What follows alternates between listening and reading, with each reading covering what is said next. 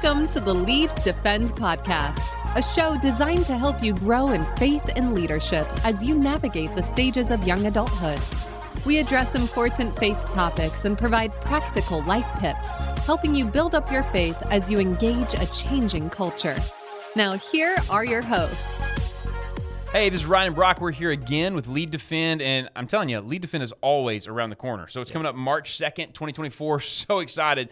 But until then, we got some great content to get to you. Brock, tell us about our next guest. We do. We're excited today to have Bob Snell, the Executive Director of Media and Communications here at my church at First Baptist Rogers. Bob, how you doing today? Doing great, man. Glad to be here. Yeah, so Bob, why don't you just start off, kind of tell us about your story, where you were at before you got into church ministry and kind of how you got here today. So at the age of like 13, I knew God called me to be in like radio news or TV news.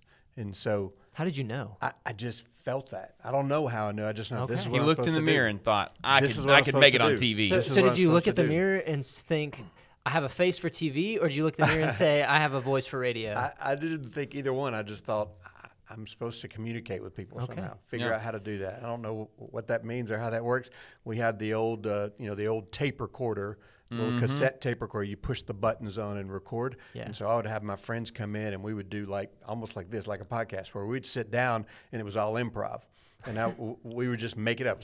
One person would lead, and then they would say, "Okay, hey, welcome to this," and you make up a show name, and then I'm interviewing, whoever. Are you saying you invented podcasting? Exactly. You invented podcasting. Write it down in the history books. Bob Snell invented podcasting. So then the other people, the other guys would be like, I'd say, "Hey, this is Dr. John Snabowitz, and he's the elephant tooth doctor, and dentist." And then you would, and then they would ask them questions, and they would have to respond. It's incredible. It was just. And then we'd play it. That was before social media. That's what we did back in those days. Imagine if you had things posted from that time. Crazy. Is it a blessing that you didn't have social media then? Do you still have do you still have the tapes? Yeah, I think I do somewhere in boxes. That's awesome. It's classic. Yeah, somewhere. But it is very good thing we didn't have social media. The first president, George Bush, actually recorded his memoirs on cassette tapes. Wow. Every night he would get home and he would record his day on cassette tape. That's awesome. Yeah. And so from that point, I got to college, studied broadcast journalism, graduated, got a job. Nobody would hire me because I didn't have any experience. And so you're like, wait a minute, how am I supposed to get experience if nobody will hire me to give me experience? Paradox. They said your college experience on your college TV news show really didn't have anything to do with the real world. So you got to learn what this really means. So I started out in production, making commercials for about 9 months before somebody would hire me in the news. Did you write any jingles?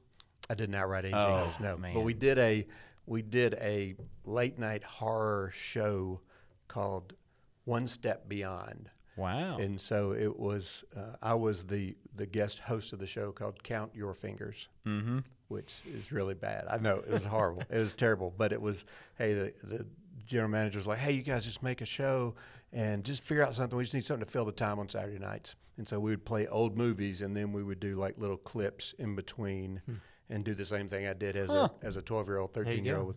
Now I just They did didn't it know on what TV. experience you had. They didn't understand it. It was very popular because of the kids. It was in at West Point, Mississippi, which is right between Starkville and Ole Miss. So it was very popular among the college group just because it was stupid and it didn't make any sense. That's it was awesome. Dumb. So it became a cult classic kind of thing. It was fun. It was a good time. Went from there, news station in Biloxi, Mississippi, videographer for 5 years there, started doing some anchoring, did sports for 5 years, covered Brett Favre back in his day in high school, and then in college at Southern Miss, was at his house on draft day. And then covered him when he was in the pros a couple times. We went from sports then back to starting the first all sports local station show, 30 minutes a day. It was a daily local sports show back in West Point again. Wow. Covering Ole Miss, Mississippi State, Southern Miss, high schools.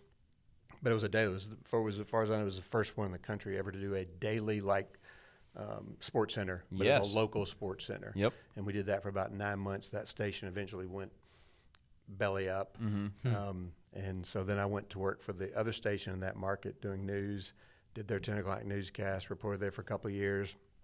Then went to Springfield, Missouri, as the news director and anchor there, and did that for 10 years. And then from there to Jonesboro, Arkansas for 8 years as their morning news anchor and managing editor. And then from that, God called me into ministry at Central Baptist in Jonesboro. Wow. And then you've been here at First Baptist Rogers 18 months. Yeah. It was about a year of struggle, in that call. I just kept thinking, this isn't really, I've known since I was 12, this is what I'm supposed to do. I'm supposed to do the TV news. I'm supposed to do this, and this is what I'm supposed to do. And then as in that year-long process, God revealed to me that, this is all the preparation for what you're going to do next, for what I've called you to do. So you're going to use all of these things you've learned now to further God's kingdom through this. And so, I'd served at churches and, deacon and done a lot of that over the years and volunteered. And so it's like, now here's your chance to take some of this and move this into what we're going to do. So, Bob, you've been around media for a long time, your whole career, really. Yes. And you've seen media change. Dramatically. And some people have opinions, this is positive, this is negative. Regardless, it's changed. And we live with it. And so how is media making positive and negative impacts on a person's Christian spiritual life? That's a great question. And I think you have to be so selective on what you're doing today because everything that's out there. It used to be more of we're going to present you with information, you make your decisions. That's not how media works today. Media today in every aspect is pushing an agenda one way or the other. And so you have to recognize that.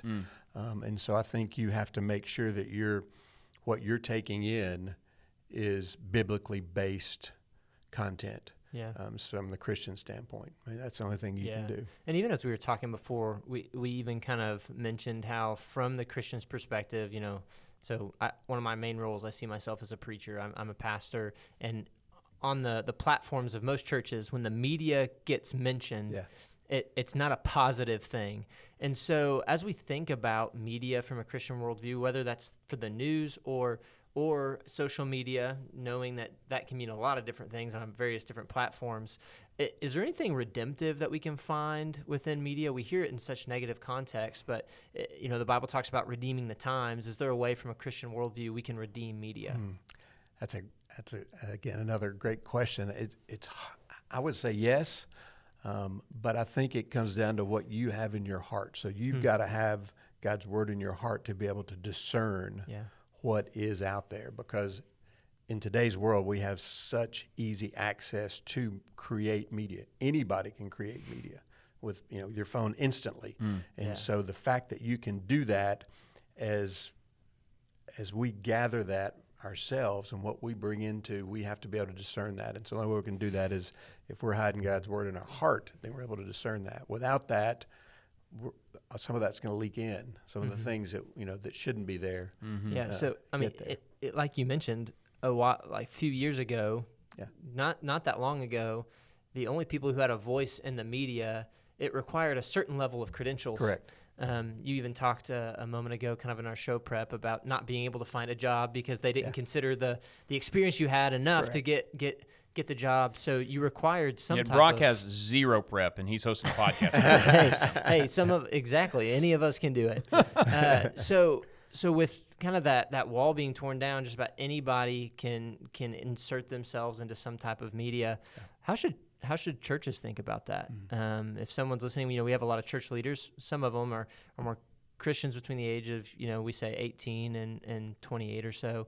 But churches that are listening, should they enter that field? Should churches take this opportunity where anyone can have a voice in the media? I would say yes. I would say any opportunity that we have to be a light in a world full of darkness, we take advantage of. Now, what that means, it's going to mean different things at different churches. It's going to mean different things for different people. But I think anytime we have that chance to penetrate the darkness, we take it and we try to use whatever God has given us and what we have available to us now, short of sin, to lead people to Jesus. And that's what it's all about. So we do whatever it takes, short of sin, to do that. Yeah, and that's a distinct line. What are some of the ways you've implemented both here and maybe at other churches to be that light in a place that tends to be, for the most part, pretty dark? I think the easiest way for churches to do that is through sermon clips. I think sermon clips are one of the easiest ways because we're taking content that has already been created on a Sunday, and then we're able to take that into bite-sized pieces and send that to people. And because, as we know, because of social media and what we do, people are now, their attention span is just, seconds, mere seconds. I think the latest statistic I saw was like 17 seconds. If you keep a video, if you're posting a video on social media, you're trying to keep that under 52 seconds, I think was the latest number. Wow. So anything past that, they're not really paying attention to. But then the average time is about 17 seconds. Yeah. So you've got to try to reach people. And it's, I said it's tough, and it changes. It changes every single day. I'm just glad you guys are careful because we've also seen pastors get in trouble sometimes for the clips that they decide to post. and that is something. So for us here, I typically choose those clips, and so I'll look at your clips before they go out. I'll look at pastors' clips, and I'll pick those clips out. I did that this week, so I picked out 8 clips from him because I want to make sure. I'm going to be held responsible for those clips, so I want to make sure that what we have out there is not going to get me into trouble, not going to get our church into trouble. And it's hard because sometimes people take things out of context, and so making sure that clip still has context to it, but doesn't paint the church in the wrong light. But bottom line is, we're sharing the gospel. We're sharing the Bible. We're trying to disciple people. We're trying to reach people. So whatever that means, that means. And sometimes it's offensive because the gospel is offensive, and that's what it is. How should churches and ministries look at media differently than businesses? I think that businesses are trying to make money, and so they're just trying to drive people in their doors to make money. Our mission as a church is to reach the lost, to bring them to Jesus, then to disciple them, and for them to go out and make disciples. So that's who we are. So to do that, we have to look at media in a different way. I think we have to create, purpose for people. We have to create hope for people. We have to create community for people.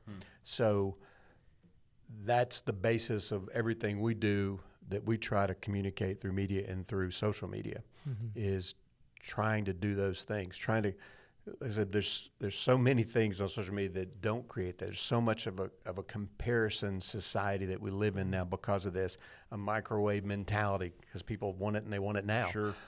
And so trying to help them realize that we're here to serve. We're here to reach those that are far from Christ. We're here to, people that are hurting. A lot of people that go through social media every day are hurting, and they're looking for answers or looking for something. And we know we have the answer, and the answer is Jesus. And so how do we portray that in a way that draws them in, that makes them comfortable to be able to hear that message? Wow.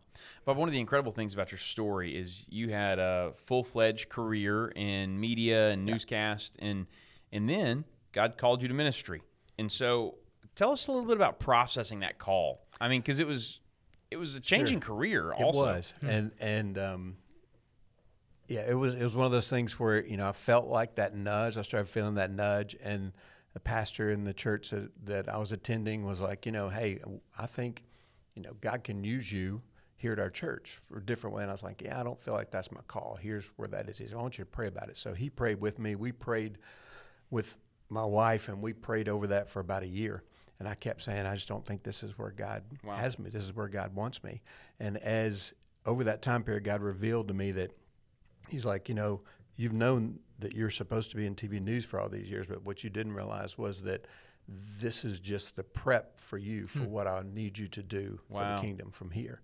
Like I said, I'd served, had done everything in a church, been a part of growing churches, building churches, church plants.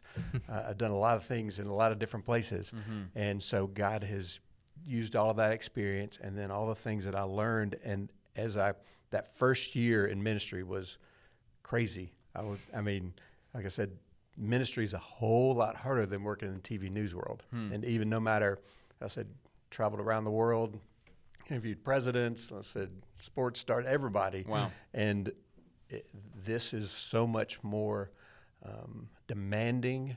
It's also, it's hard to explain, but because it's something, when you do the news, you come in, you do the news for the day, you share what happened, you tell the world, here's what we gathered, here's what we think is important for you to know about today in a short amount of time. So you can walk away from that. When you're in the ministry, you can never walk away from that. You're always, worried about it. I guess worried is probably not the right word, because we're saying we don't want to worry, but you're always thinking about who can I reach? Who can I reach next? How can I reach? How can I reach that lost person? How can I serve? What can we do? And our church is an incredible servant church. Our members have such an incredible servant heart and are willing to do whatever it takes. And that's God's heart. And so being able to work through that call and then get into that position in that first year, I saw I could, over and over again, God just reinforced, okay, here's why you learn that, because this is how you're going to use this now. And here's how you learn that. This is how you're going to use this to do this and to reach this and to move there. And so because at Central, when I started Central, there was not a position. So we created that position of communications and media, and then figured out how to, and I said, well, how do I, what do we do? And what do we want this position to be? And our pastor said, whatever you want it to be. He said, you just create it. Here you go. Let's make it work. Let's figure it out. And so, there was about 3 or 4 years of trying to figure out what that position was and what it entailed. And at that point, we just had one staff, and then we ended up adding about 4 other people to that team over a 10-year period. So if you were talking to somebody and they're in a similar boat as you, I think we're going to see this more and more. People who have established careers and then they sense or begin to experience this call, or as your case was, someone else called this out of you. Right. The person who's maybe wrestling with that, man, I have this established career. I thought I knew where I was going, what I was doing, but now all of a sudden it seems like God's calling me to something else. Maybe what are a few pieces of advice that you would give to that person? Pray, and listen. Okay. And listen. We can pray all the time, but if we don't stop and listen and try to hear what God is telling us, then it doesn't do us really any good. And so it was just listening to that and not thinking it's like, well, okay, that's it. One thing, I'm done. It's over. It's a process.